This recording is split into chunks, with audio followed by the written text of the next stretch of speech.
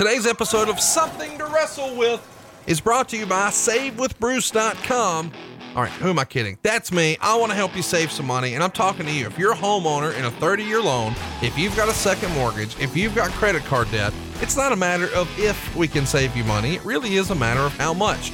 You see, all that credit card debt you have, it's at a higher interest rate, and it's not tax deductible. The mortgage interest you pay, though, is tax deductible. So what I'm suggesting is, let's get out of debt faster and do it with cheaper monthly payments. If you're in a 30-year loan, you need to think about what the end of your loan looks like. How old are you going to be when you pay it off? If you don't know the answer to that, you haven't done enough planning. Spend a couple minutes with us right now at SaveWithBruce.com. We'll get you a cheaper monthly payment, get rid of all your credit card debt, and more importantly, cut years off of your loan.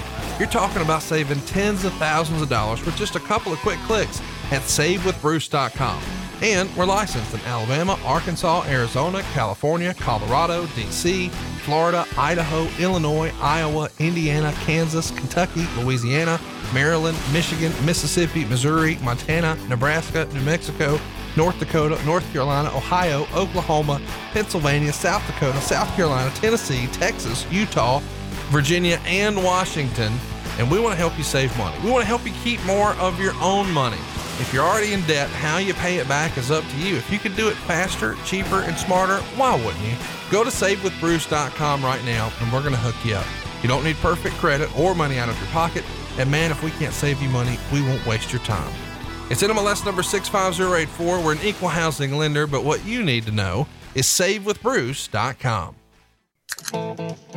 Welcome to Something to Wrestle With. Bruce Pritchard. Well, you know. That's not a rib. She pooted. Is that a rib? No, yeah, but there's no box of gimmicks. Rumor and innuendo. I don't deal in rumor and innuendo. And was he there? I was there. I don't give a shit. I ain't scared of shit. I ain't scared of shit. Fuck him. Fuck you, Bruce. I love you. Give me double cheeseburger. Double cheese. Double mayo. Double onion, motherfucker. Hey, it's Conrad Thompson, and you're listening to Something to Wrestle With. Bruce Pritchard coming to you live from Stamford, Connecticut. That's not a sentence I thought we'd ever say here on the program. How's it going, man? How are you? Oh, just wonderful. Couldn't be. There's no way to be better, Conrad. There is no way to be better. We're excited to be here with you today. Bruce is going to sound a little different because he is on the road, but the show goes on. So just as we've promised, we're going to hit you with that new stuff every Friday at noon, and we appreciate you joining us on the ride. And today's ride is going to be all about WrestleMania 20. But before we talk about that, let's circle back to last week. Stone Cold Steve Austin and his 1997. What was the feedback that you got, Bruce? Well, I think that was the year that everybody realized that Stone Cold Steve Austin was the next face of the company. He was the man, if you will, to be the forefront, be the one that is going to have everything focused around him. It's where he came out and kind of his coming out party in many ways. It really was. It's the first major year of Stone Cold Steve Austin's career. Of course, just a handful of months after that, he's going to become the WWF World Champion. That's available in the archives. And what else is available are tickets to our last non-Starcast live show. We had a blast this past weekend when we made a little tour of both Indiana and I've never been there before, Cleveland. A couple of really, really fun shows. I hope you had just as much fun as I did, Bruce, and we're going to keep the fun going. Of course, next week you're going to be in Australia. Probably the last time you get to see Bruce there. Go pick up your tickets right now. Only a handful remain at brucepritchard.com. And then WrestleMania weekend, the Monday after WrestleMania, is the biggest Monday Night Raw of the year. And right after that show, you'll be able to take just a few steps right there in Brooklyn and see Bruce Pritchard and JR on stage, probably for the last time. I think everybody knows that JR's contract comes to an end at the end of March. He's been pretty public about that.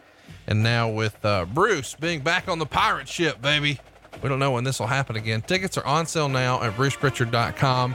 Are you looking fun to having some fun with JR there in Brooklyn? I am. I always have fun with JR, so it should be a unique opportunity right after WrestleMania, right after the first and craziest Monday Night Raw of the year. Yeah, I'm looking to have a lot of fun. Well, let's talk about how we can have some fun today. We're done with our plugs for the day. It's going to be all about WrestleMania 20. I'm pretty excited about this one. We've covered, how we got here very recently with the No Way Out show. And of course the Royal Rumble. We covered that Royal Rumble as being arguably the most underrated and one of the best ever. No Way Out was a very emotional show because we talked about the rise of Eddie Guerrero and just how special that was to you. And now here we are, WrestleMania 20, and what a historic show it was. Of course, the original show, WrestleMania, was at Madison Square Garden. WrestleMania 10 back in Madison Square Garden. So of course, for WrestleMania 20, we're back in Madison Square Garden again in New York City. It's March 14th, 2004, draws a sellout of 18,500 fans. It does around 825,000 buys on pay-per-view. Really, really a special show. Was there ever any other building considered for WrestleMania 20, or did it just feel like a no-brainer? Since 1 and 10 were there, 20's got to be there. I think for a lot of us, there was no other building. There was talk of doing stadium shows because we were moving in that direction. So the thought was, well, come on, we're getting bigger. It's great that you did one there. It's great that you did 10 there, but now the business is such that does it deserve a stadium show? And Vince felt that the uniqueness of Madison Square Garden, the specialness of Madison Square Garden, where it all started, for this particular anniversary, that we had to go back. I know you weren't there, but why do you think they moved away for WrestleMania 30? They didn't go back to Madison Square Garden. Instead, they do it at the Dome in New Orleans. Depending on who you believe, Hulk Hogan or others, it was the Silver Dome or the Superdome. I don't know. Chat me up though. What? I think it was all of those things. It was that day. Yeah, it was all those, brother. Why do you think, is the money just too large? Are you leaving too much on the table at this point to run an 18,000 seater for WrestleMania? I don't know, because it's New York and first of all, you can command larger prices for the arena. It makes it a much hotter ticket. It's so much, I think people would pay triple the price to be there, to be in that intimate setting in an arena versus being able to pay $25 and sit in the stadium. So it was New York. It was 20, and it's where we were at the time. Now I think it's reached the point where it's got to be a stadium and it's got to be huge. That's just the feel. You want as many people as you can to experience that experience live. Let's talk a little bit about the company news and notes at the time here around WrestleMania 20. Wade Keller would report that the latest round of quarterly financial statements would reveal that the company found a way to increase profitability even when revenues were down. He talks about how the revenue was down from 79.1 million or down to there from 92.6. So quite a tumble from 92 to 79, but at the same time, they're more profitable. Pay-per-view numbers are down as well. You're only doing 13.2 million that quarter compared to the prior year, which was 21.2. So again, major tumble, and even live events are down 27%. Talk to me a little bit about, the change in the business from 03 to 04, because television revenue's down from 17.5 to 11, pay-per-views down, live events are down. What are you guys contributing that to? How much of that, in your opinion, not fact, but just your opinion, is based on the elimination of competition, and how much of it is just the ebbs and flows of a quote unquote cyclical business? Well, it also had a lot to do with, we lost The Rock. We lost, now we got Rock back for the show, but overall we had lost The Rock. We had lost Steve to be able to compete on a full-time basis. So change was in the air. This was one of those moments where you take, 2 steps back to take 3 forward. So we knew it going in that it was a rebuilding process, and we knew that going through all of this, we were going to take a little bit of a tumble, but you had to have these growing pains to get to the next level. Is anybody panicked? I mean, No. is Vince does Vince know because he's seen this with Hogan and others that, goddamn pal, pick yourself up, dust yourself off. We'll be fine. Yeah, it was calculated. We knew exactly what we were doing, and we knew that we would take a hit in doing it. We knew that by the way that we were booking at that point and the way that everything was business-wise, that yes, we were going to take a hit. We had lost two of our biggest stars. There was change in the air. It was becoming a different business. So by that token, you go, okay, we're going to ride through this and we're going to come out on the other side. Well, one of the other things that makes the news here is, there's a write-off, of course, from shutting down the New York restaurant. We've talked about this before. How big of a pain in the ass was that New York restaurant? Well, to those of us on the creative team, it was a huge pain in the ass, because we used to have to go and do live Sunday night heats there. But the restaurant had become a drain on the company, and I don't think that it was put together and run really well at that time. So while it was nice to have, and it was a great vanity project, I think, to be able to say, hey, we had a restaurant in Times Square, Manhattan, pretty cool for a few years, but when you are not making money out of that, it's time to cut bait. Well, speaking of cutting bait, Goldberg is doing just that. Wade Keller would report that Goldberg is working just one more date with WWE, that being WrestleMania 20. Wade would write, he won't be brought back on TV, barring a change in plans, until WrestleMania 20. WWE did have discussions with Goldberg about a new contract, but no offer was made and the talks never got serious. A well-placed source says WWE officials asked Goldberg if he'd be willing to do some future shots with the company once his contract expires. And Goldberg was very forward with WWE and letting them know that he won't talk generalities, he'll only talk specifics. In other words, Goldberg wants WWE to approach him with an actual offer. The relationship between Goldberg and the office is still said to be strained, and sources say there is very little chance WWE will offer Goldberg anything more than a special appearances deal, and even less of a chance that Goldberg would accept anything more than that. WWE is interested in booking Goldberg for their tour of Japan, and if they offer him enough money for that tour and other special appearances, he would likely accept. Chat me up here. What's the tone and tenor of the talks with Goldberg in this era?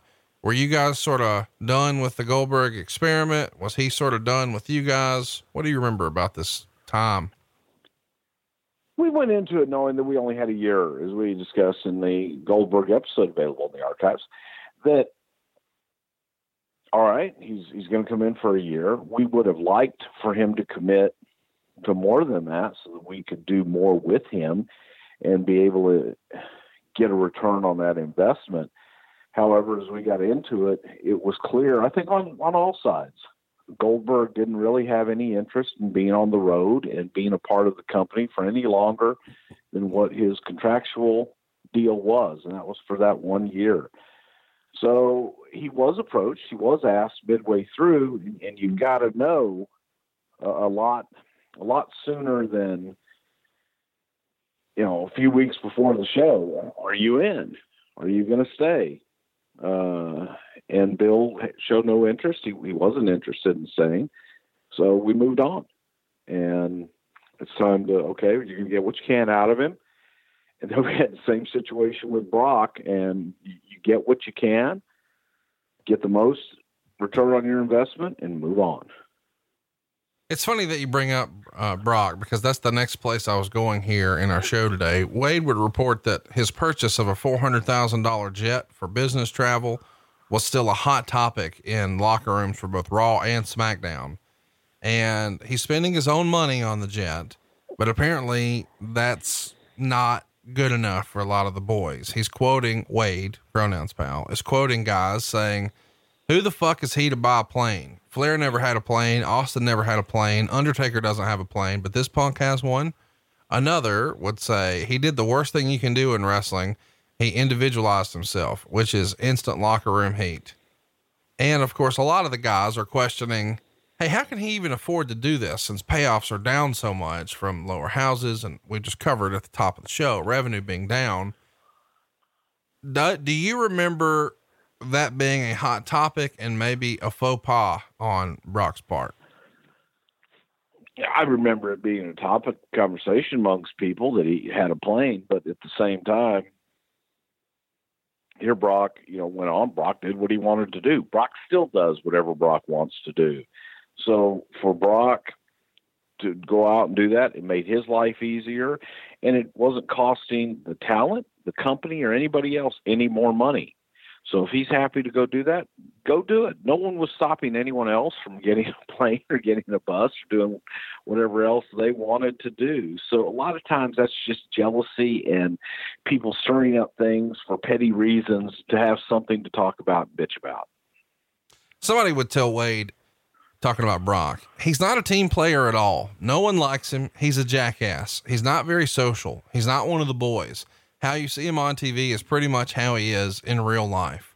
And Wade even details that he's done some things to alienate himself beyond just flying private to house shows, but he was pretty vocal about his displeasure of being booked against Hardcore Holly on a South African tour, feeling like he should have been headlining and against a bigger name.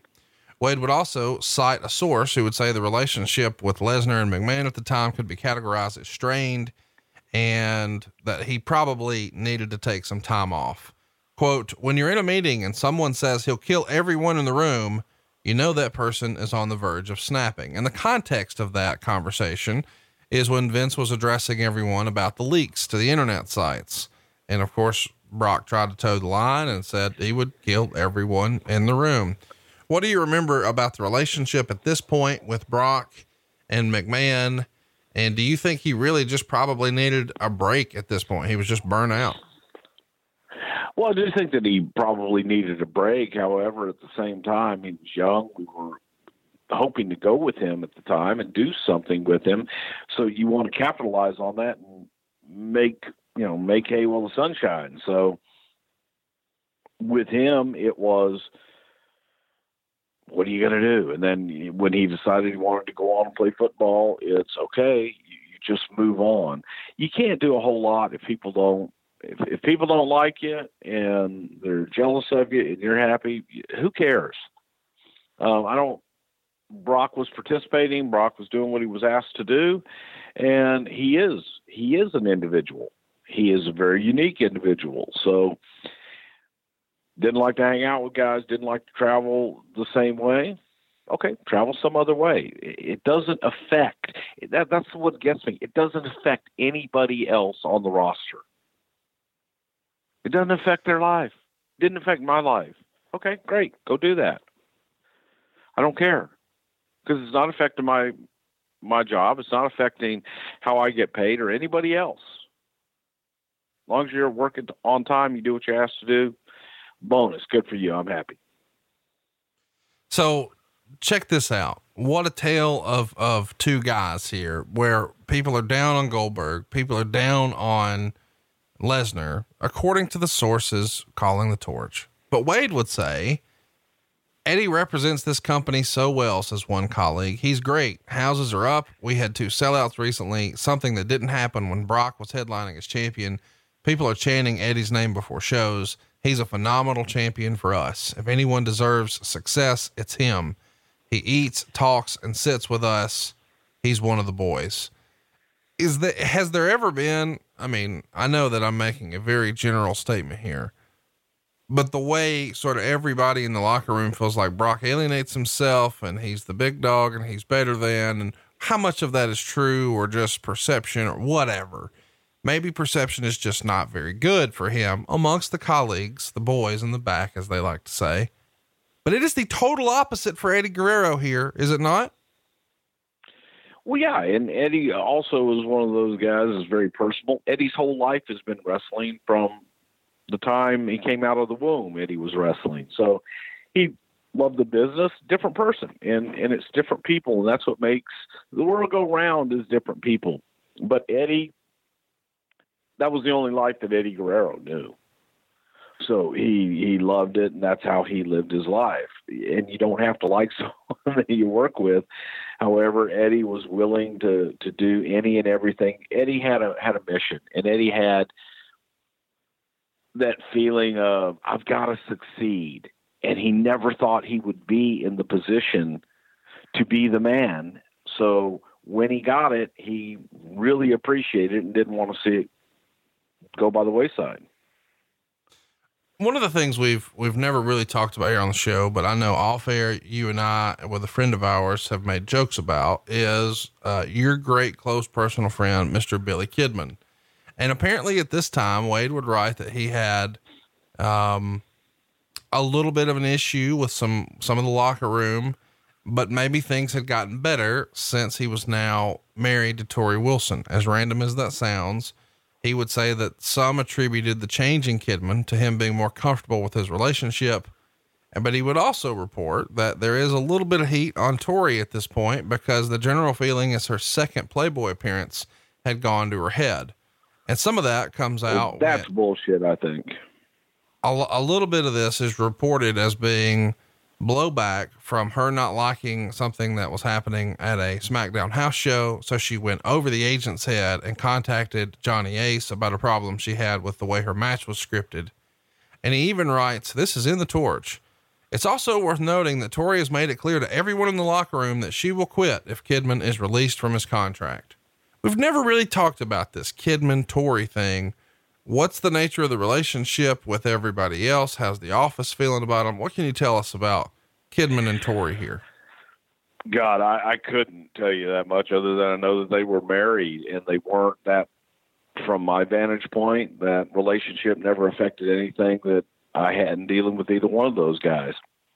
But I will say this, as far as Tori Wilson goes, I can't think of someone who was nicer, easier to deal with, and a true professional in every sense of the word. She wasn't a wrestler coming in, but yet she did the best that she could do to fulfill whatever we had asked her to do at the time. If it was like, hey, Tori, we need you to learn how to take a bump and go out and do this.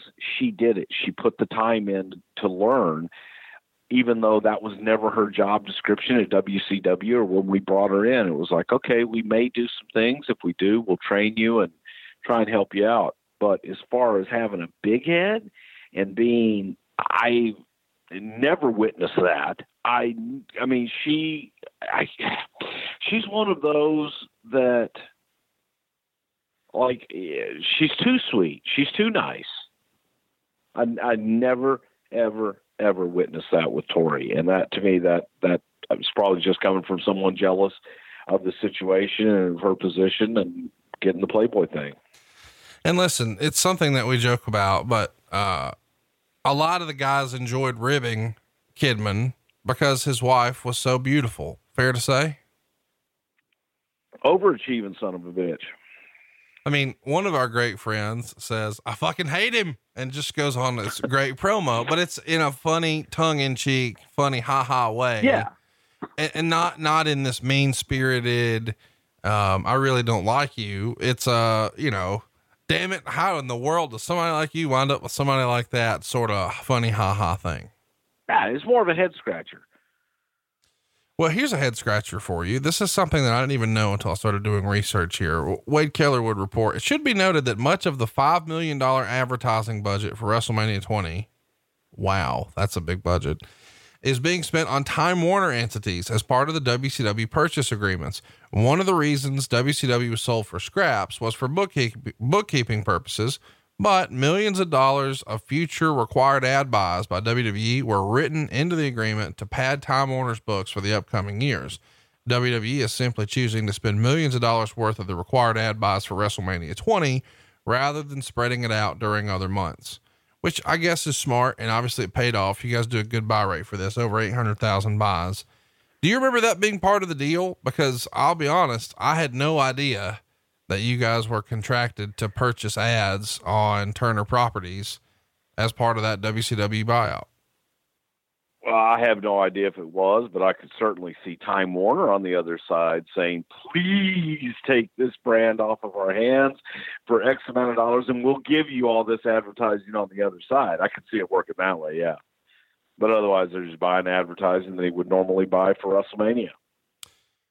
Keller would say, as part of that sale agreement, for the WWE to buy WCW, the company agreed to purchase $20 million in advertising on AOL/Time Warner properties over a 5-year period. So I think that part is sort of burying the lead, because we always hear the tiny number that was exchanged up front, allegedly $2 million. But the idea that there's another 20 million in ad revenue, which the company may have spent some of that anyway, doesn't make it nearly as bad of a deal. Wade would write, a source reports that WWE was not obligated to spend $4 million per year. It just simply had to spend $20 million over the duration of 5 years. And WWE officials spent less than $4 million, advertising last year, and thus increased the advertising budget this year to $5 million. Obviously this big of a spend has a lot of people in the advertising industry talking, but some people are taking issue with, well, they're only doing it because they're obligated to, which to me, who cares? Conrad, if you were to go buy something and somebody said to you, hey, we're going to give you a great deal over the next 5 years for X amount of advertising, and it will be a quarter or an eighth of what you would spend elsewhere, and you take this other property off of our hands up front here, that's a great deal. No, I think people miss that part. It's like, oh, they paid this. Well, sure they did, because they probably got $20 million for $5 million. Yeah. That's what's not discussed here, is what was the rack rate. So I do buy advertising from a mortgage company all the time, and I'll see a published rack rate, and then I negotiate it and I say, oh no, well, I need to get it for this. Well, if it gets low enough, then yeah, hey, you do it. And if it's a gangbuster deal, then you do it long-term. And for you to have a $20 million commitment spread out over 5 years, that probably was done at a discounted rate. I mean, what you're saying is on the money. You don't agree and earmark that amount of cash without getting some sort of a gangbuster deal. Yeah. Let's keep going. Business. The Shawn Michaels injury has now been diagnosed as a torn ACL, according to Wade Keller. And, he's going to have surgery after WrestleMania sometime. But obviously he's going to get through the match. I don't think that I even remember, when I think about that match that we're going to talk about here in a minute at WrestleMania 20, that he's doing all of this with a torn ACL. It's pretty incredible, is it not?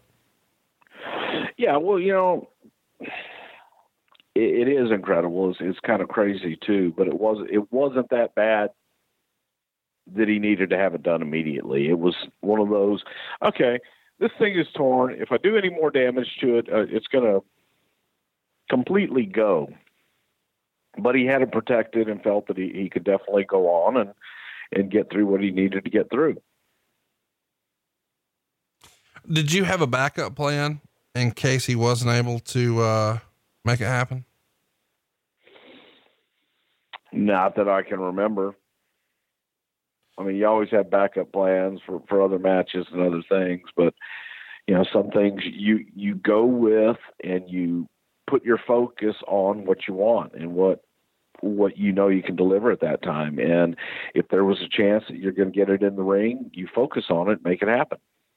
Let me ask this. The February 23rd Raw has you guys sort of teasing and even outwardly pushing and promoting a Vince McMahon, Eric Bischoff match. And there's a video where Bischoff, made for Nitro, challenging Vince to a fight that aired. And then Austin brags to Bischoff about airing it. And then he convinces Bischoff if he had a chance against Vince, Vince hears it and vows to beat him up later. And then later in the show, Vince fought Eric to a no contest, and Brock gave Austin an F5 from behind.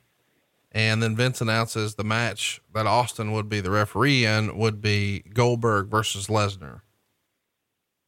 This feels like at one point, if you're doing it in late February, it could have been at least discussed.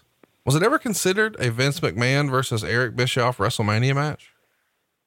No, but before we brought Eric in for the first 2 years after purchasing WCW, that match was pitched. So there were so many times that we would say, hey, what about Eric Bischoff and Vince? And Vince didn't feel it. He didn't think that was anything anyone wanted to see. And it was over. It was done. Nobody cares. So that took a little while. It took a little while to convince him to bring Eric in at all. But once we had him, it was kind of like Sting and Undertaker. It was just too late. Nobody cared. All right, let's take a time out right now to remind everybody that the biggest wrestling weekend of the year is finally upon us. It's New York City, April 3rd through April 7th. And if you can't get there, man, Fight TV has you hooked up. They're going to be streaming 20 live wrestling events, including the Ring of Honor and New Japan G1 Supercard from a sold-out Madison Square Garden, Impact Wrestling's United We Stand, WrestlePro, the WrestleCon Super Show, the WWN Super Show, House of Glory, and more. For a limited time only, the Fight Fest package that has over a $280 value is available for only $119.99. That's right, $119.99, and boom, you're in 20 shows, man. Take advantage of this super deal right now. Go to fight.tv or do what I do. Download the Fight app in your app store and take advantage of this unbelievable offer. One more time, it's the Fight Fest package. You get 20 live events for one low price. It's valued at over $280. You can get it for less than $120. Make it happen right now at fight.tv or download the Fight app in the App Store. And don't forget, Fight is F-I-T-E. That's F-I-T-E.tv or download the Fight app. You're going to love it.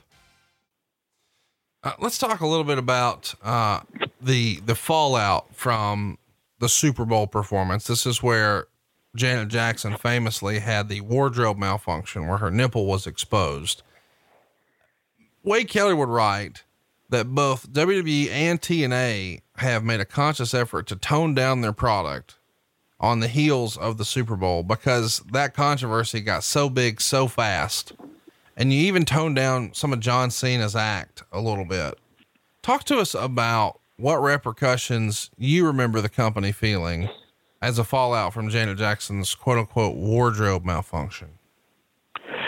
Well, the police were out as far as the FCC, and they were looking at every program and anything that might be questionable that could slip through. Here you have on broadcast television a nipple come out in a live presentation. We were live a lot of the time. So Monday Night Raw was live, SmackDown was taped, but they were looking at that thinking that, okay, who's going to try and capitalize on this Janet Jackson thing and try to do something similar? I think that they looked at our programming and felt that it was edgy anyway. So let's make sure that these guys don't go too far. So we went the other way with it. We did. We reined it in and we pulled back to let them know that we're not going to get close to that. We're going to be good. And you don't need to look over our shoulder. We've got it under control ourselves. Let's talk about the USA Today story. Wade would write, with USA Today working on a major story on the death rate of pro wrestlers scheduled to be published just 2 days before WrestleMania, WWE doesn't want to add any fuel to the fire. And that's how we got in to talking about how you guys were toning down the product. Do you remember this USA Today story? I mean, how did you guys first hear about it? Because for Wade to talk about it, it feels like you guys would have known about it before it was published as well. I really don't know. There've been so many people that have published those type of stories, and it's always interesting to me when they talk about all of these young deaths, and then they list guys that are 84 years old who passed natural causes, or someone getting hit in a car crash, or just crazy things like that. And they say it's all because of pro wrestling that he was in a car crash. So, you know, the mortality, immortality rate, whatever, is something that has people trying to examine why, what is it, what's making all of this happen. They're human beings, and it was an organization that when you looked at it, and so much of the time, there were so few that died on our watch that it's just not fair to paint everybody with that brush. And it's not fair to, when you look at football players who have unfortunately early deaths after they leave football or what have you, they don't paint NFL with that same brush. At least they didn't at the time. And I think that might have changed, but I just think sometimes they need to be a little more responsible in their reporting into what they do and how they do it. Let's talk a little bit about, and I don't know when we'll talk about this piece of the puzzle again, but it's how you guys sort of changed your recruiting and adoption methods. The February 25th edition of the New York Times would have a story about the success of Kurt Angle, Brock Lesnar, and Shelton Benjamin, because you guys had started to recruit from the amateur wrestling world. And they even quote Jim Ross here saying, effectively, there's two different routes you can go to get to the company. One is the amateur wrestling route and one is the football route. Quote, what we do is not easy. The travel's not easy. The physicality is not easy. Working through injuries is not easy. And what you find is the guys who have already done that through amateur wrestling or football, they know what it's like. And they talk about how you guys started to develop relationships with collegiate wrestling coaches, and you're tracking players who might not be drafted by the NFL and players who've recently been cut by the NFL who may have the aptitude or enthusiasm that would fit a pro wrestling career. Are those JR? Is that something that JR had as a brainchild, or who first comes up with, hey, let's just start looking here? Well, Vince was big on, he wanted athletes. Vince wanted athletes with an aptitude that could learn the business. And you take, and so often in the NFL, you get kids straight out of college. Their one hope is to play in the NFL.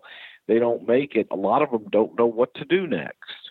This was an alternative for them. This was something to say, all right, you've got the athletic ability, you have the skill. Is this something you would like to do? Jerry Briscoe being out on the amateur wrestling circuit was something that Jerry did and Jerry loved and knew very well. A lot of the amateur wrestlers, greatest athletes in the world, in my opinion, but some of them didn't have the aptitude to make the transition from amateur to pro. All right, well, let's move on to March 1st here. This is when Steve Austin rides an ATV to the ring. He talks about Brock Lesnar attacking him last week, and Vince McMahon interrupts him and said he didn't do it. Maybe Eric Bischoff did. And McMahon insults Austin's ATV. So he chases him to the back, drives into his limo, and the camera shows McMahon screaming inside. This feels like a bit of paint by numbers. It's almost formulaic television at this point. Let's put Steve on something with wheels and let him run over something or run into something. Is this something Vince really enjoyed booking, or who's always campaigning for Steve to drive something into or over something? It was cool when Steve came out in something and was destructive. So I don't know I think it was Steve's idea about the four-wheelers, and, damn, if I came down and had a four-wheeler, and then we got somebody to sponsor some four-wheelers for us, put it on the truck, man, and just made it a part of it. That was true to the Stone Cold character. That was something that Steve loved to do, and the audience loved it. Every time you heard that, it's like, all right, shit's going on. And that sumbitch would fly down that ramp. Sometimes I just don't know how the hell he made the turns that he made, but it was a lot of fun. It was just a way to keep that character alive and true to the character. It was fun. I mean, even if you didn't get to see him wrestle, you still got to see him entertain you and have fun. And he probably enjoyed not taking bumps as well. So later in that same show, Batista and Randy Orton beat Shawn Michaels and Chris Benoit in 19 minutes and 4 seconds when Orton rolls up Shawn Michaels, and Shawn and Benoit kept mistakenly hitting each other. And then they fight afterwards, and then Hunter and the rest of Evolution attack them. And the show ends with Evolution in the ring, and Foley comes out and introduces The Rock as his partner at WrestleMania. So Rock runs to the ring, and he and Foley beat up Evolution. And this is a big moment because Rock was really getting his movie career kicked into high gear here. But it had been rumored for a few months that he'd return at WrestleMania. What do you remember the negotiations being like to get The Rock back here? I think, it was more of Vince had an idea. He wanted Rock at WrestleMania. Also, I think Rock wanted to be at WrestleMania. The biggest issues and if you will, controversy was at the time, Rock, his movie career was really starting to take off. He was doing more and more things.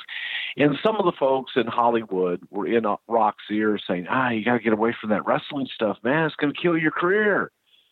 If you do that, you'll never have a big career. So he was listening to that, but Rock's first love was always wrestling, and that's what he wanted to do. So he was trying to appease both sides of the coin. We had him there, but it became difficult to get him for dates because he was working us into his schedule. And it was something he really wanted to do. It was something Vince really wanted to do. It wasn't a big negotiation. It was just more of a coordination, trying to coordinate everything that he had in his schedule and be able to get him from filming a movie on the set, get him to us to do TV, and then vice versa. Bret Hart would write a lot in his column in the Calgary Sun, and on the March 6th edition of the newspaper, he would run through his WrestleMania matches throughout his career, but he doesn't discuss WrestleMania 20, other than to say that he and McMahon had discussed him appearing at WrestleMania 20 recently, but he didn't feel he was ready to appear on camera. And obviously he had some other reservations. How close to fruition was that? Bret Hart showing back up at WrestleMania 20? I think it was just discussion, and it never really got past that. It would have been great to have Bret there. Bret was a big part of WrestleMania 10. It would have been nice to have him in some form on that show, but it never really got past the discussion point. And I don't think Bret felt that he could deliver in a physical way. Well, somebody who was delivering is Eddie Guerrero. On the March 4th edition of SmackDown, to close the show, Paul Heyman and Eddie go to a no contest. Heyman would retreat early after some kicks by Guerrero. So then Angle comes out and beats up Guerrero. Eddie would spit in Angle's face, and then Angle hits him and holds the belt in the air. And we're prime for WrestleMania now. We've talked a lot about your feelings on Eddie and what a big moment it was for him to win that world title at No Way Out. Between No Way Out and WrestleMania, is Vince feeling pretty confident about his decision to put the championship on Eddie's waist? Yeah, he really did. Eddie was a project that he felt putting the championship on Eddie would make Eddie take him to the next level, and he was ready to get to the next level. So for Eddie Guerrero, while I'll also argue as much as he needed the championship here, he didn't need the championship after this, because now he had been to the top of the mountain. There was nobody ever going to knock him off.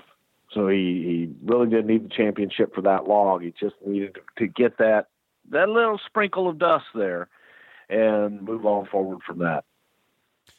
Let's talk about WrestleMania 20. The show opens with a boys choir singing America the Beautiful, and a shot of Vince McMahon airs with a brief narration talking about 20 years ago. He began a tradition that changed our world. And then a montage of WWE wrestlers airs where they talk about the WrestleMania 20 and the importance of it. And the narrator closes with, "It all begins again tonight." And they go to a brief shot of Vince, Shane, and Shane's new son, his baby, smiling together. And that's the first appearance of the fourth generation McMahon on television. What do you remember about this opening video, the boys choir, just this opening montage? Because it's one people still talk about today, especially with, Vince and Shane's son.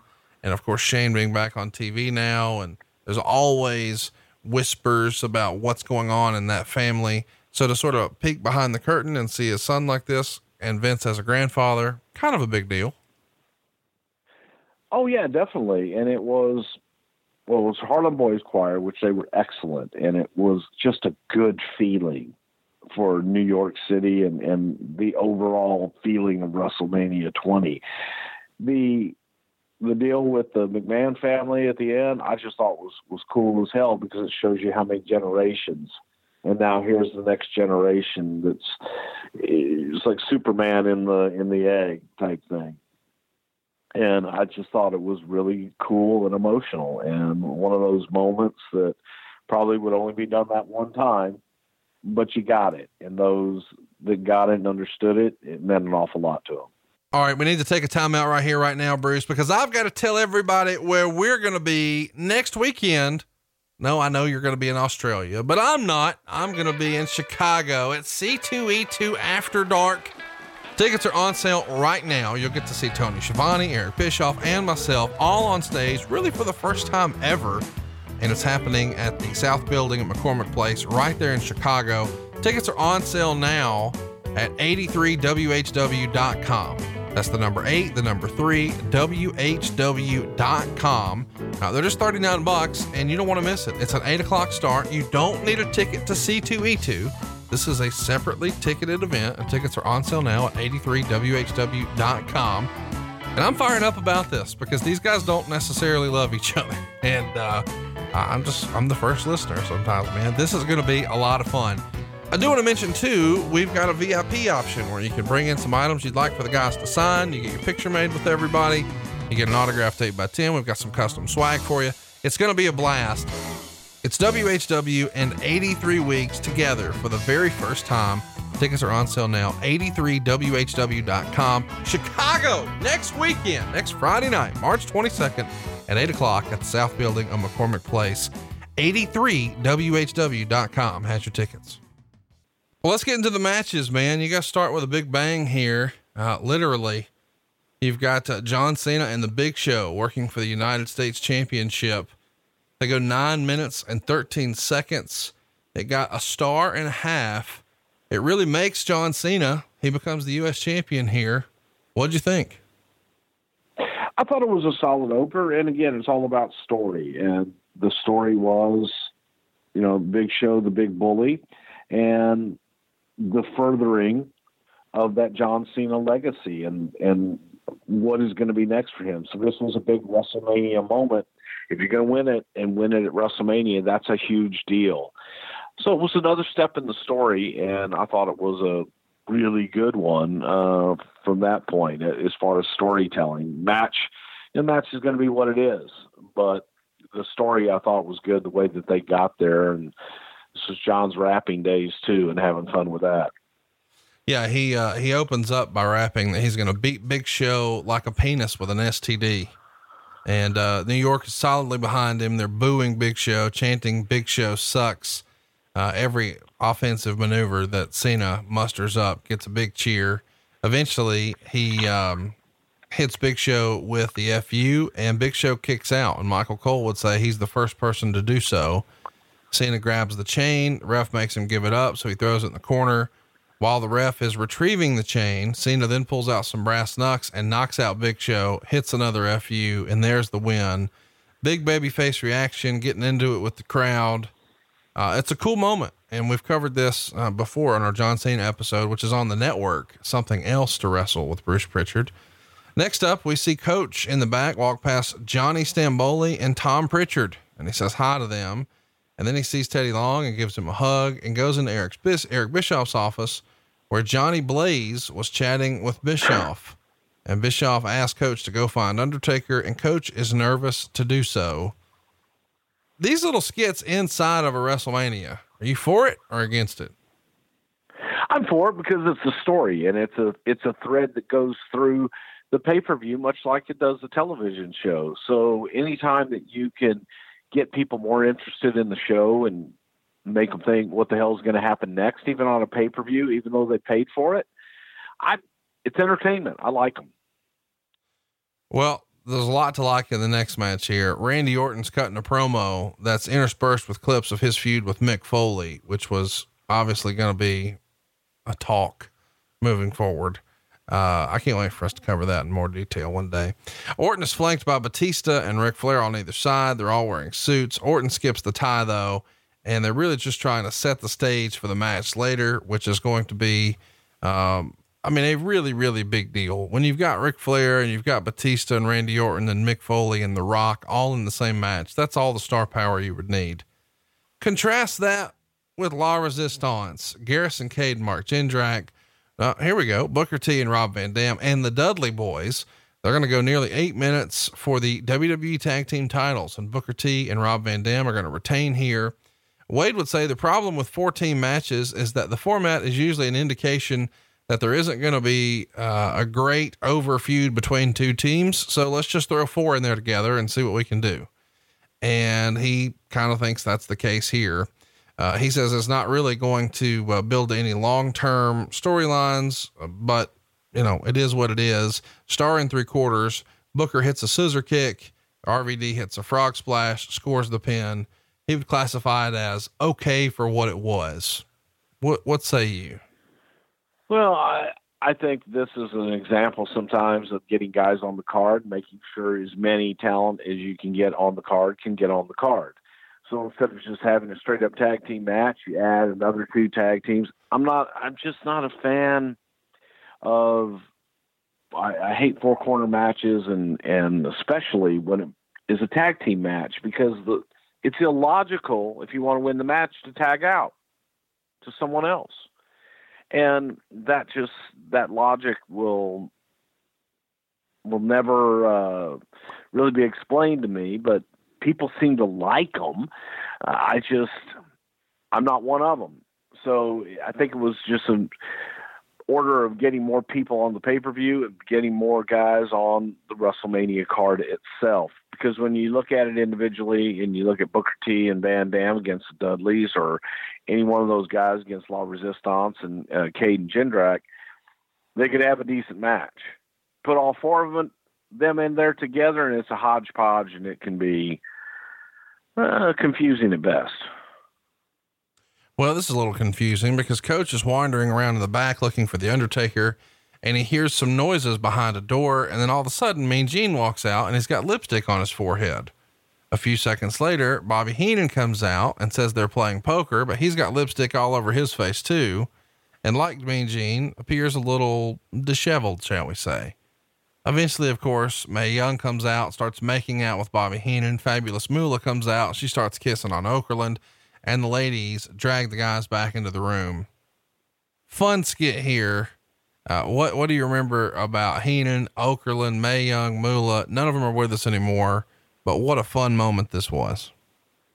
Yeah, it was, because you gave the impression, what the hell is going on in there? And it was having Okerlund do traditional Gene Okerlund stuff is always going to be classic, along with Bobby Heenan, just with the cells and what have you. You got to see some of those old timers that you hadn't seen in a while, and it was fun. So also adding Moolah, that was our bonus, because we got to put them in the pay-per-view and always come up with some kind of fun thing for them to do. Here's something fun. Christian and Jericho are going to go nearly 15 minutes. They have a 3-star match.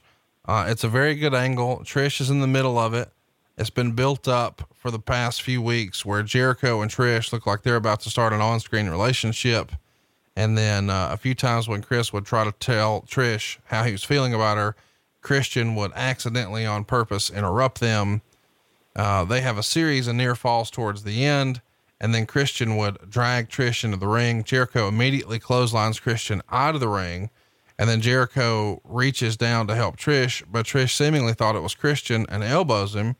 Christian gets back in the ring, rolls up Jericho, scores the pin with a handful of tights, and a fun little post-match twist, because Trish is asking Jericho for forgiveness. And then Christian returns to the ring. Jericho is going to go after him, but Trish slaps and punches him in the face. And then she slapped Jericho. So Christian enters the ring, gives Jericho his finisher, and the whole demeanor changed from sweet Trish to, as Wade would say, mean and slutty in a matter of a few seconds. She trash talked Jericho with a shit-eating grin, and then Christian grabs her by the hair and makes out with her, and Lawler screams, "Oh my God." And Jericho looks on with a broken heart. What'd you think of the match? What'd you think of the post-match? Lots of wrestling here, but some good storyline too. Wade gave it 3 stars. Well, first of all, I thought the match was excellent. I thought they work great together, and they always have. So it's good chemistry between 2 Canadians and 2 friends that really enjoy working with one another.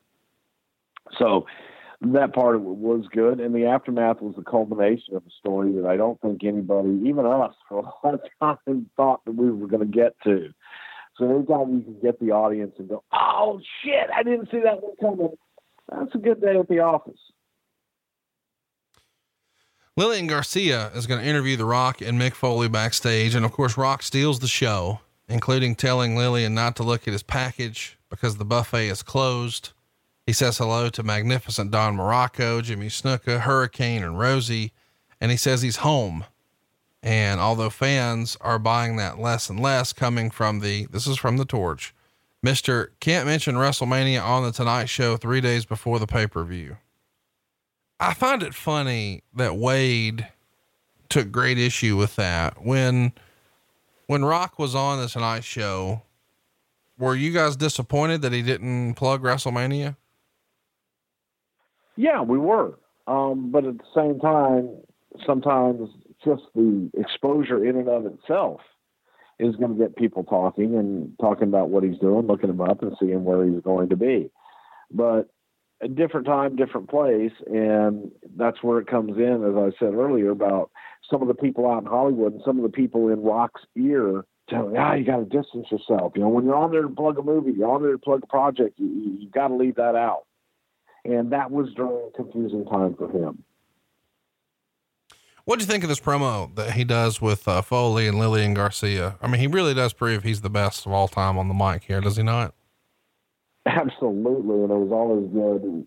If you give Rock a foil and then someone like Lillian that is, you know, people like, and he gets to talk about his strudel and things like that. Yeah. It's very entertaining. So let's talk about the match itself. That's next. And this is one of the matches that people still talk about.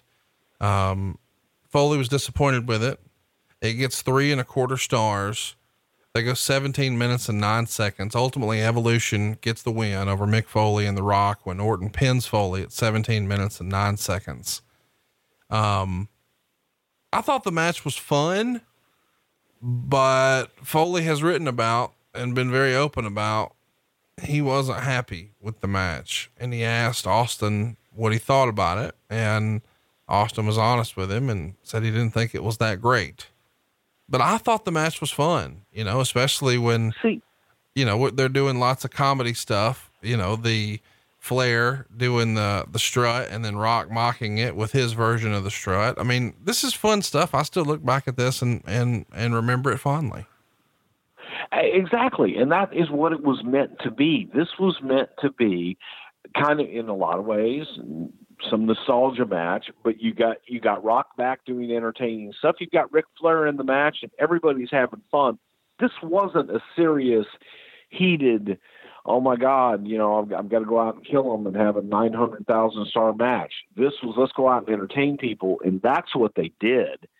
They went out and they told a good story based on the story they'd been telling on television, and the audience ate it up. So as a performer, sometimes you have an idea what you think something should be. And if it doesn't meet your criteria for what you wanted it to be, then it sucked. When it doesn't really. And sometimes you think it's great, but you know what? Sometimes it really sucks. The finish is actually pretty good. The crowd is up and down. They're way all over for this, which is good. They're super into it. The Rock gives the hot tag to Foley at about 16 minutes and 20 seconds. Foley, gets the double arm DDT and he pulls out, Mr. Sacco, and he's going to give it to Orton, but Orton gives Foley an RKO for the 3 count. And then Foley sits in the center of the ring, upset by his loss. He seems stunned. Rock is upset too with the loss. But when Foley finally stands back up, this New York crowd is with him, man. They're chanting Foley, Foley. And Rock leads the crowd in giving Foley a standing ovation. Cause I think a lot of people, you know, forget that this is his return to in-ring action. He had retired and he's coming out for this match at WrestleMania with The Rock against Evolution. And The Rock's coming back from Hollywood. So this is a big moment. And, it feels like a special moment, but then it was a special moment, but they sort of almost abruptly cut to a Hall of Fame induction ceremony piece of footage. I don't know. It just feels like they could have let it linger here a little longer. It was a fun moment though. And I wish that people didn't shit on it as much as they do. Wade didn't hate it. He gave it 3.25 stars. Well, again, it's evidence of the New York crowd. When the New York crowd appreciated it, which they did, they give a guy a standing ovation, and they did enjoy it. Overall, I think that the audience at home enjoyed it just as much and not as critical. The clips of this Hall of Fame banquet are really something else. Heenan is breaking down when he says he wishes Monsoon was here, and he kisses the sky in honor of Monsoon, and just a cool moment, especially given, that we've just recently lost Bobby Heenan as well. The 04 Hall of Fame class was Bobby Heenan, Big John Studd, Don Morocco, Greg Valentine, Harley Race, Jesse Ventura, Junkyard Dog, Sergeant Slaughter, Superstar Billy Graham, Tito Santana, and Pete Rose. That's a hell of a crowd, is it not? It sure as hell is, man. When you think about it, I guess really with the exception of Harley Race and Billy Graham and Pete Rose. Okay, maybe more exceptions than I thought.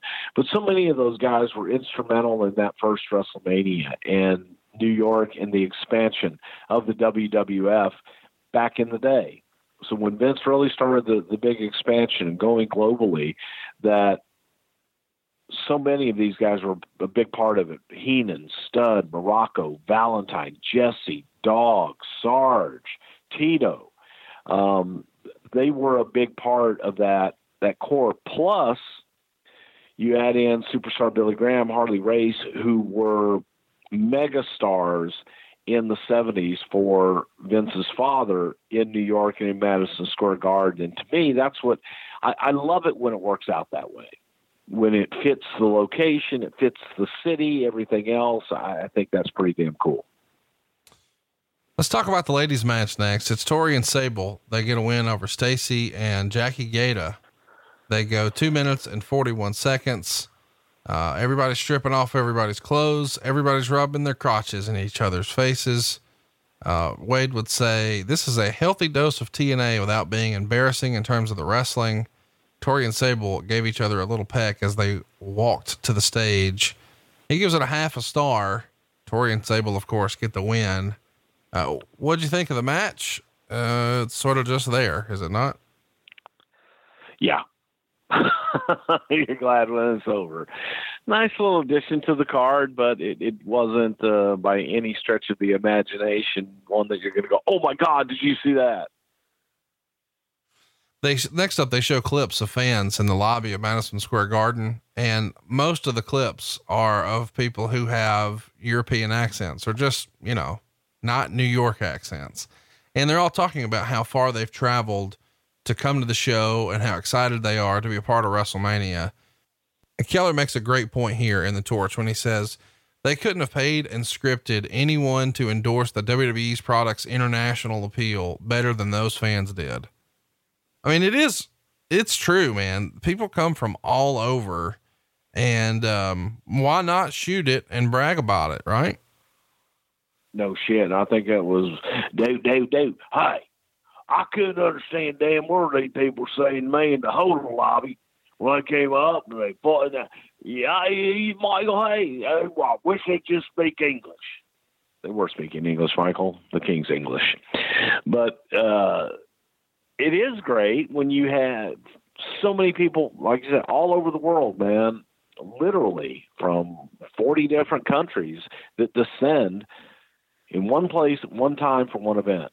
That's cool as shit. So yeah, we would capture that, and they still do it to this day. I think with that win, Sable may have become the first woman to ever win 3 matches at WrestleMania, 14, 15, and 20. Pretty impressive considering she wasn't even really supposed to be a wrestler. Backstage, we would see Eddie Guerrero with the WWE title over his shoulder greet Chris Benoit, who's pacing backstage. And Guerrero tells him he shouldn't feel pressure because, quote, nobody expects you to win. And Benoit screams, I believe in me, and that's all that matters. And he says, tonight's the night. And Guerrero smiles and says, that's what I've been trying to get out of you. That's the Wolverine that I took on in Japan years ago. The Wolverine who's going to tear Triple H apart and walk out with the world heavyweight title. And he adds, I believe, Chris. A very good backstage promo. People, talk about the end of the night more so than this, but this was a cool little teaser for what was to come. It was, and it was revisiting when Eddie and Chris came into the company as the Radicals. They were friends, and we separated them, and they each went in their different directions. We're on different brands. So it was nice to see them back together, and people loved that. They loved that dynamic of Eddie and Chris. Man, this next match is wild. We've got Chavo Guerrero in an elimination match with Jamie Noble, Tajiri, Funaki, Nunzio, Ultimo Dragon, Kidman, Akio, Rey Mysterio, and Shannon Moore. This is for the cruiserweight title. And the rules are the two wrestlers enter the ring. And once the pinfall takes place, another wrestler enters, and Chavo Guerrero automatically gets position number 10. So for all of his complaining about having to defend against 9 other wrestlers, he actually only has to defend against one other wrestler who's already had to fight at least another wrestler. The most notable thing about this match, though, is fans online were talking about the fact that Ultimo Dragon tripped on his cape on the entrance. What do you remember about the match? Ultimo's slip up, and is this really fair that these guys, with all of these dudes, have 10 minutes and 38 seconds before Chavo just retains? It's WrestleMania, and you get on the card, and sometimes you may not have all the time in the world, but for the audience, they get to see all of these guys and compete, short or not. So here's your choice. You can go out and you can do a 10-minute match, or you can do no match. There you go. But I remember Ultimo Dragon. Everyone had, and this was during a time Ultimo Dragon was not the same Ultimo Dragon that he was 10, 15 years before. So for him coming in, he was more into his training people in Mexico City at his school than being the Ultimo Dragon of old. And I don't think that, the exception of a few people who read dirt sheets and bullshit like that, no one really cared. He was a guy in a mask that I had no idea who he was or what he was about. But I enjoyed the match because it was fast paced and it was a gimmick. It is a gimmick. The match got -1 star in the Torch. Quote, why damage the credibility of the wrestlers and cheapen the meaning of pinfalls just to fit everyone on the pay-per-view for a disrespectful 30-second cameo in the ring? You've already said your piece about that, but boy, I can't wait for your take on this next one. This is the match everybody loves to shit on from this show. It's Bill Goldberg, it's Brock Lesnar, and Steve Austin is your referee. It gets 1.5 stars, but the real story is the way the crowd reacts to this. Austin drives to the ring on his ATV. Lesnar's out first, then Goldberg, and they're doing their best to call it, JR and Lawler. JR saying this is a genuine battle of the bulls. They're yelling at each other. They're mocking each other. They're doing, lots of, trying to get the crowd into it, but the crowd turns fast. And the boring chants come pouring in very loudly. Goldberg's smiling, and Ross is saying on air he'll never understand when fans do that. And he's trying to do what he can to bring it back in, but the crowd is just overwhelming. There's a Goldberg sucks chant. There's a you sold out chant. I mean, there's just a lot going on here. Ultimately, Goldberg hits a spear and he plays to the crowd. The crowd's booing him. He's not happy about it. He follows with a jackhammer. He gets a clean pin, and Austin clearly wants nothing to do with this shit show at all and just wants it to be over. Goldberg stands on the ropes to celebrate, but doesn't get much of a reaction. Lesnar's slow to rise to his feet. Austin's staring him down, and more you sold out chants. Now the hey, hey, hey, goodbye song. Lesnar even looks like he's about to cry and then gives the crowd 2 middle fingers. He turns and gives Austin 2 middle fingers, and then Austin gave him a stunner and 2 middle fingers. And he tosses Goldberg a beer. Goldberg doesn't even try to grab it. The crowd boos. He throws him another beer and he catches it. So they drink a little beer, and then Austin gives Goldberg the stunner. And Keller would write, that's how you book a post-match angle that gets over Austin and not the two departing wrestlers. When Austin left the ring, another beer was tossed his way, and it hit him on the side of the face. He recovered and drives his ATV to the back. So not a very memorable WrestleMania match, but more of a memorable WrestleMania moment, maybe, when the crowd took over and then Austin did what everybody in the crowd wanted him to: middle fingers, stunners, and beer. What a fucking mess. I need to know where you were when you watched this, what Vince's reaction was, what the guys thought when they came back through the curtain. What can you share? I was sitting at the audio desk in the arena and just thinking to myself, like, holy God, because you felt it. I mean, obviously you could feel it at home.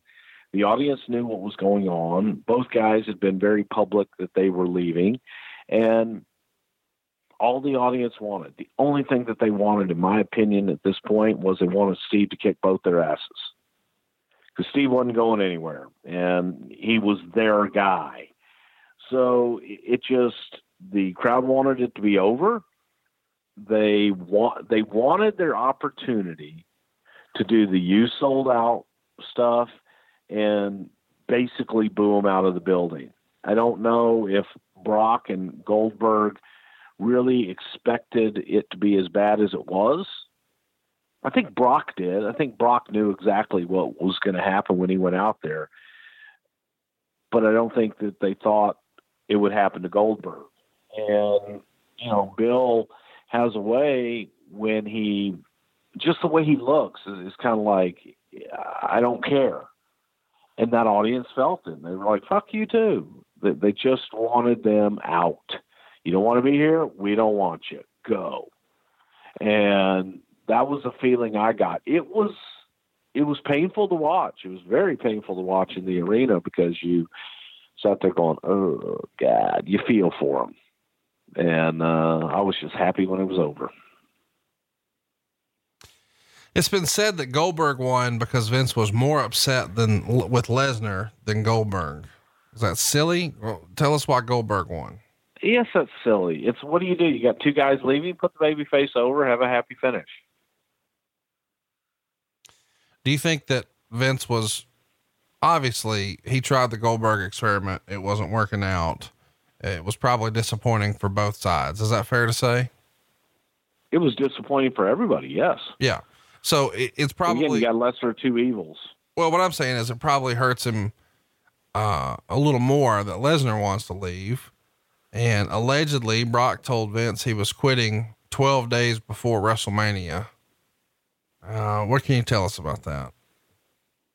He wanted to go play football, and he was adamant about it. There wasn't any talking him out of that decision. So okay, move on. I don't, doesn't want to be here. He's not going to work. Doesn't want to be here to do this. Then we'll do something else, but he's not going to sit there and waste time and energy trying to talk someone into doing something they don't want to do.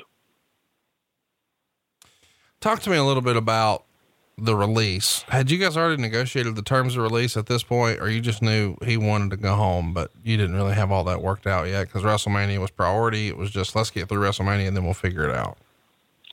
I didn't. I had no idea what they did on that. That was with him and talent relations. And I have absolutely less than zero idea as far as what they worked out, other than he was leaving. I knew he was leaving and didn't really give a shit about the rest of it. I didn't care what the terms of his contract were or anything else. When you're told, okay, all the creative you have and everything that you're doing going forward with Brock is no more. So you go, okay, come up with something new, come up with something else. Wade would write, Brock is under contract to WWE for at least 5 more years, and that puts WWE in the power position when negotiating his release. The details haven't been worked out yet, but it's expected Lesnar will get a conditional release. Lesnar, who dropped Barry Bloom as his agent after Bloom got his original WWE contract, may wish he had the savvy and experienced agent negotiating for him at this time. It's likely WWE will prohibit him from working for any other pro wrestling or shoot fighting organizations for the remainder of his term, with a non-compete written into that release. Many within WWE believe he will return if his NFL deal doesn't work out, especially since financially he isn't, quote, set for life, as many have assumed. Lesnar has spent money the past few years based on believing he was guaranteed 5 years of high six-figure downside guarantees. Now that he's walking out on those future earnings, the money he spent on toys like snowmobiles and expensive cars doesn't seem as wise as it once did. He's also spent a considerable amount of money on real estate rather than safer long-term investments. Do you remember there being conversation internally like, well, this NFL shit's a pipe dream. He didn't play in college. He'll be back. I think there was a feeling that he would be back, and it is true. Yeah, he didn't play in college. So I think everyone thought that, what's he thinking? How does he come to the conclusion that he's just going to be able to walk on and play football? He'll be back. That was a general feeling. But at the time, I didn't care because I didn't have him anymore. So, next, good luck to you, buddy. Just didn't, especially around WrestleMania season when it is so crazy and somebody throws a monkey wrench into plans. Gotta go.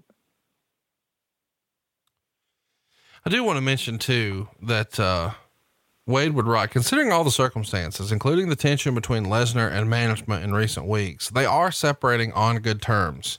There isn't overt bitterness on either side. Instead, it's a mutual agreement that Lesnar couldn't go on the way things were. WWE management is upset with Lesnar, but they also understand that he isn't making this decision lightly. He tried to make things better for himself by buying himself an airplane to travel to shows. It just wasn't enough. His anxiety was boiling over. If the travel schedule for the company wasn't for him, then there's nothing he can really do about it. WWE doesn't want someone working for them who is miserable.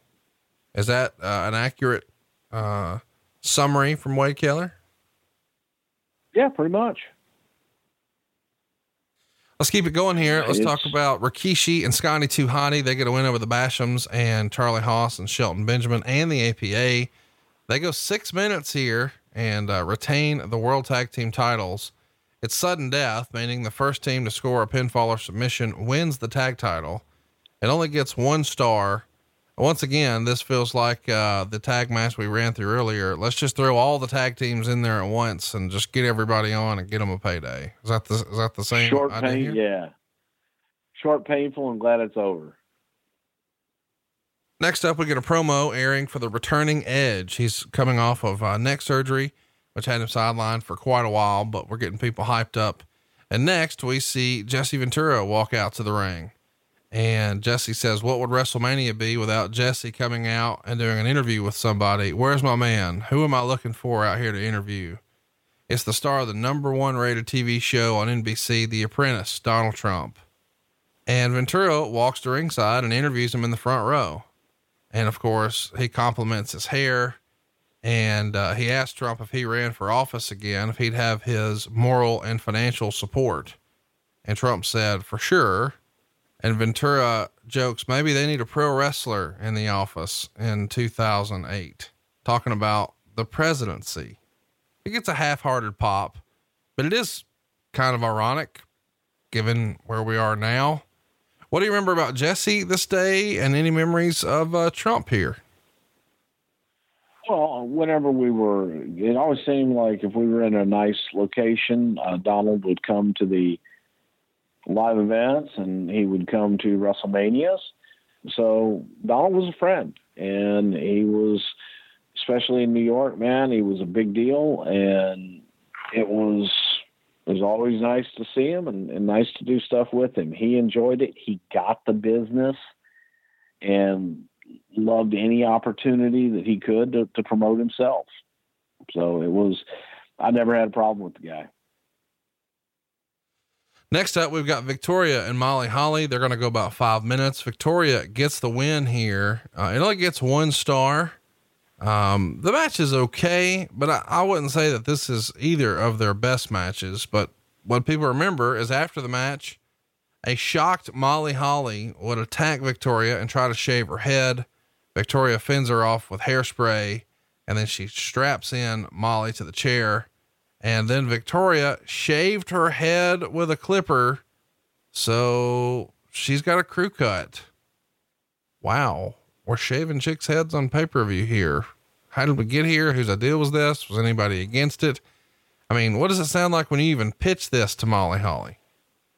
Molly pitched it to us. It was her idea, so that she would look different and be different, be able to stand out amongst the women's division. So I loved it for all of those exact same reasons. Hypothetically, what if she didn't pitch it and Vince did? What would that sound like? God damn it, I want that hair. Here's what we're looking at. You're going to be bald like a smooth little baby's butt. Smooth. Yeah. She liked it. She kept it that way for a while. Before they finished, they cut to Taz and Michael Cole previewing the Guerrero Kurt Angle title match. And let's get to it. Eddie Guerrero, Kurt Angle.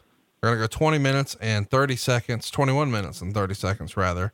It gets 4.25 stars. The finish is really incredible where, they're trying to get Eddie Guerrero locked into the ankle lock and the boot comes loose and Angle's surprised. That allows Guerrero to roll him up for the 3 count. And, it was really, really a fun finish. I don't think I'd ever seen it before. 4.25 stars. Fans are into it. Let's go Angle. Angle sucks. Dueling chants here. Really, really 2 of the best of all time. I loved it. What'd you think? Absolute masterpiece. And hats off to Eddie Guerrero and Kurt Angle for coming up with it. The way that they did it with Eddie unlacing his boot the entire time, every time that Kurt would put the ankle lock on him, Eddie would unlace his boot. Now we told the story throughout the show that Eddie's unlacing his boot. Maybe the ankle lock is taking its toll on the ankle. He's trying to release some of that, when the whole time it was, okay, when you get that ankle lock, I'm kicking out, you're going to have a boot and I'm going to beat you. Just pure genius in my opinion. And one of the best WrestleMania matches I've ever seen. Well, not one of the best WrestleMania matches you've ever seen is the next one. Undertaker and Kane, a little under 7 minutes. It gets 2 stars in the torch. Kane's out first and they've got this cool New York set here for this one. And I do at least appreciate the Undertaker's, entrance here. And Lawler is screaming, Kane was wrong. The Undertaker isn't dead. And Kane's crying, I killed you. You're not real. The fans are chanting for Undertaker. It's the return of the dead man. Big moment in Undertaker's career. I thought it was what it was, but probably not their best match, especially in a no-win scenario where you have to follow Eddie Guerrero and Kurt Angle. What did you think of the match and the story leading up to it? Well, the audience was ready for the return of the dead man, and they really wanted to see Undertaker back. That was the beauty of it, and that was where the payoff was. The match really wasn't the payoff. The entrance was the payoff. Paul Bearer was part of that payoff, and we talked about it in the Undertaker episode. It was not a great match. I don't know that on the big stage that Kane and Undertaker ever really had any great matches, but it was the spectacle, and it was the allure of the return of the guy that they loved from the American Badass back to the dead man, the Undertaker. So that part was cool to me. And that was something that everyone enjoyed and was able to kind of get behind. And that was the story, much more so than the match. And to that end, I think it was successful. Next up, we've got the main event. And what a match it was, man. It's a 3-way, Chris Benoit, Triple H, Shawn Michaels for the world heavyweight title. They go 24 minutes and 7 seconds. It's probably one of the best 3-way matches in history. Wade gave it 5 stars. It's hard to argue that. It tells such a phenomenal story, and the finish is something else. Hunter is reaching for the rope. Of course, he's in Chris Benoit's crippler crossface. The fans are going wild. Hunter can't reach that rope. He starts fading. He manages to reverse out of it, but Benoit immediately reapplies it, and Hunter taps out, and the crowd pops huge. The referee hands Benoit the belt. He starts crying with the heavyweight title. He stands, holds it in the air, and Guerrero comes out and congratulates him. They hug. Eddie's crying too. Confetti's coming down from the ceiling. They're both holding their world titles. I mean, this is a phenomenal match, but the finishing sequence is just outstanding. And then the post-match visual here, unbelievable. And this is probably one of JR's best moments as a commentator. You know, I've been pretty loud and proud about really preferring his WCW stuff, but Lord, he did a phenomenal job here. What'd you think of the match? Well, he also had a phenomenal match to work with. I thought the match was excellent. It told a great story, and it got Benoit, let everyone know in the building and all around the world that Benoit was a guy to be reckoned with, and he was now a top guy. If Sean and Hunter both could have lost to him, I think they would have, and they argued over who should do the job, and both wanted to do it. And if there was a way that Benoit could have beat them both, they probably would have gone for that. But it was beautiful. It's a work of art. To go back in the two championship matches on this card, Eddie and Angle in this triple threat with Benoit, Hunter, and Sean, to me are two of the greatest matches in all of WrestleMania history. And this won't be popular, but they were better than the Randy Savage and Rick Steamboat match from WrestleMania 3. It's just because of the story and the emotion, and I'm not taking anything away from Savage and Steamboat. These were just better as far as psychology, story, and feeling. And it could not have been done better, in my opinion. Do you know who put this one together? This feels like something Sean would have tried to lay out. I don't remember, but it was something that the three of them worked on for a while and had a lot of ideas. And this was a lot of the talent that talked for a long time and came up with this masterpiece. It really is worth going out of your way to see. You know, I know we put over the Eddie Guerrero Kurt Angle match, and I love that one and think you should go watch it. But this main event, probably the best three-way in history. Let's get your opinion. We'd love to hear your recommendations. Tweet us on Twitter, hit us up on Instagram at Pritchard Show. Tell us what three-way you thought was the best, because this has got to be near the top. And what a visual it is afterwards to see these two guys, you know, who most thought maybe never had a shot at being in this spot. The top dog in WWE. They're too short. They're too small. They're not big enough, whatever. They don't have this. They don't have that. They overcame all of it. And it does feel like, a new day in the WWE when you've got these two guys as your world champs. Was Vince happy with the closing visual, these two guys in the ring and the confetti and all that? Ecstatic, because it was a symbol of what's to come, what's next. So that was, it just was that visual of, okay, guys, here's who's going to lead us into the next chapter. Any sort of hesitation that you recall from either Sean or Hunter and Benoit being the man this night? No, not at all.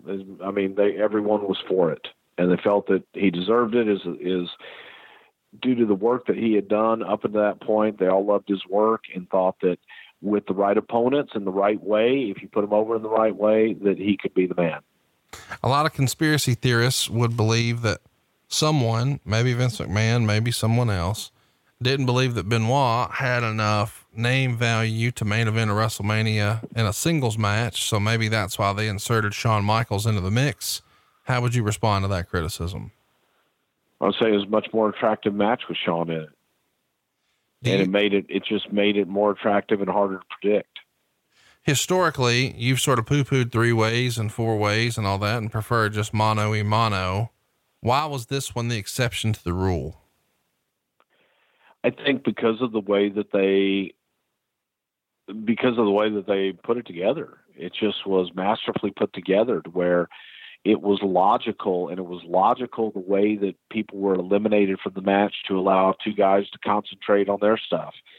And it was, in many ways, the template for future triple threats to pattern themselves after.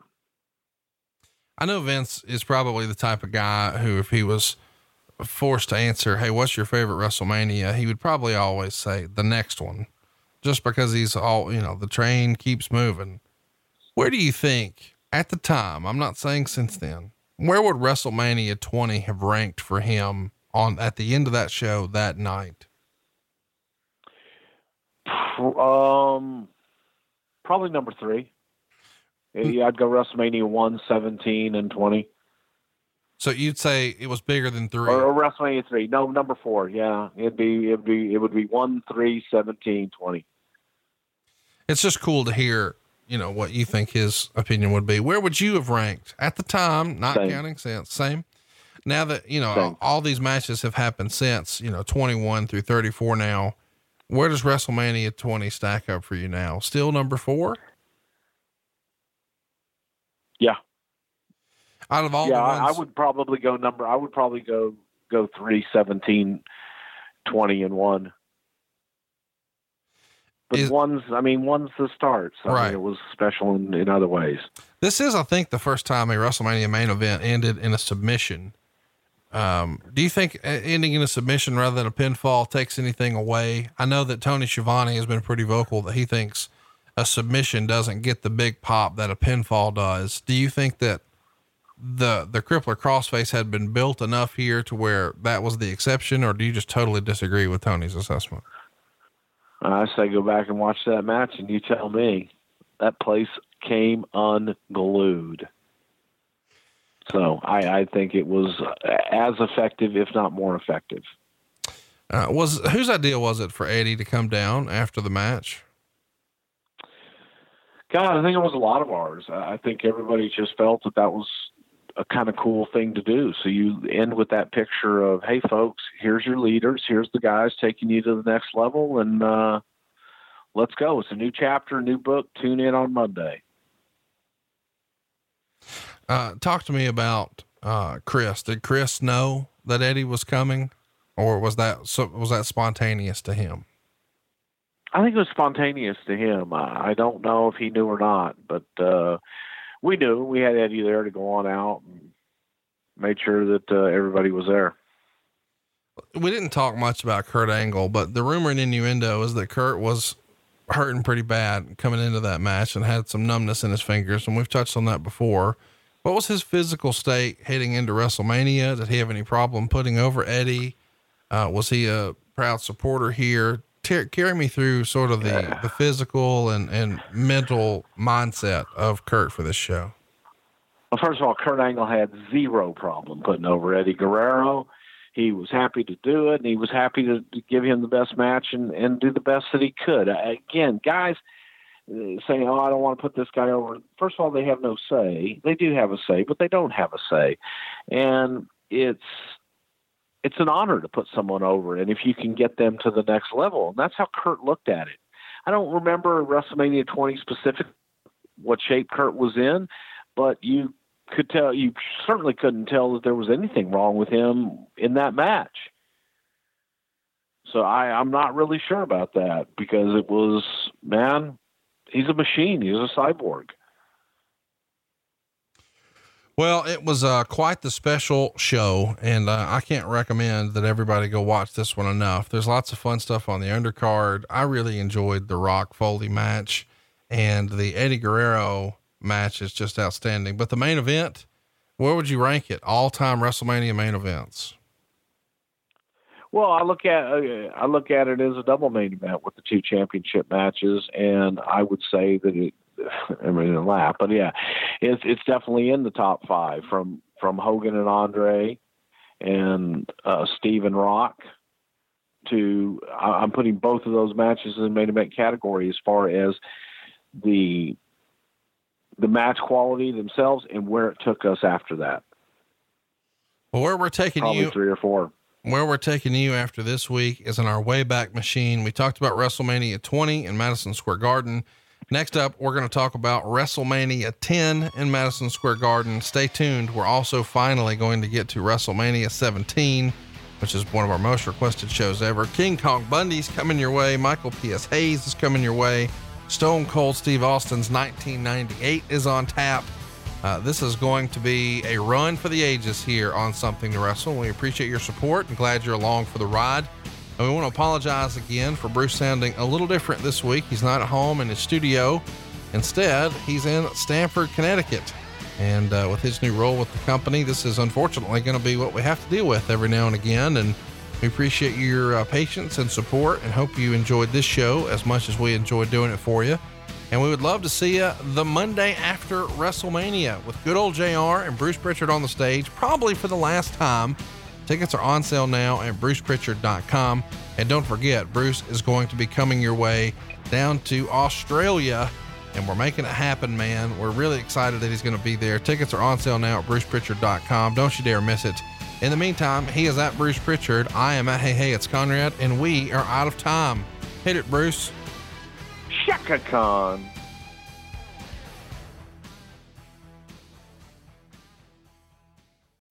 John brings his skewed sense of humor. Jeff brings tips to cut strokes off your next round. Together, it's those weekend golf guys. They'll pay a lot of money to PXG and Titleist and Callaway and on and on and on, right? How many yards do you think you're going to pick up with that extra driver? I think I can get an extra 5 to 10. What if I give you 15 to 20? You pay me more. Jeff Smith, right? Teaches on a sliding scale. Those Weekend Golf Guys, the podcast, part of the Believe Network. Just search BLEAV on YouTube or wherever you listen.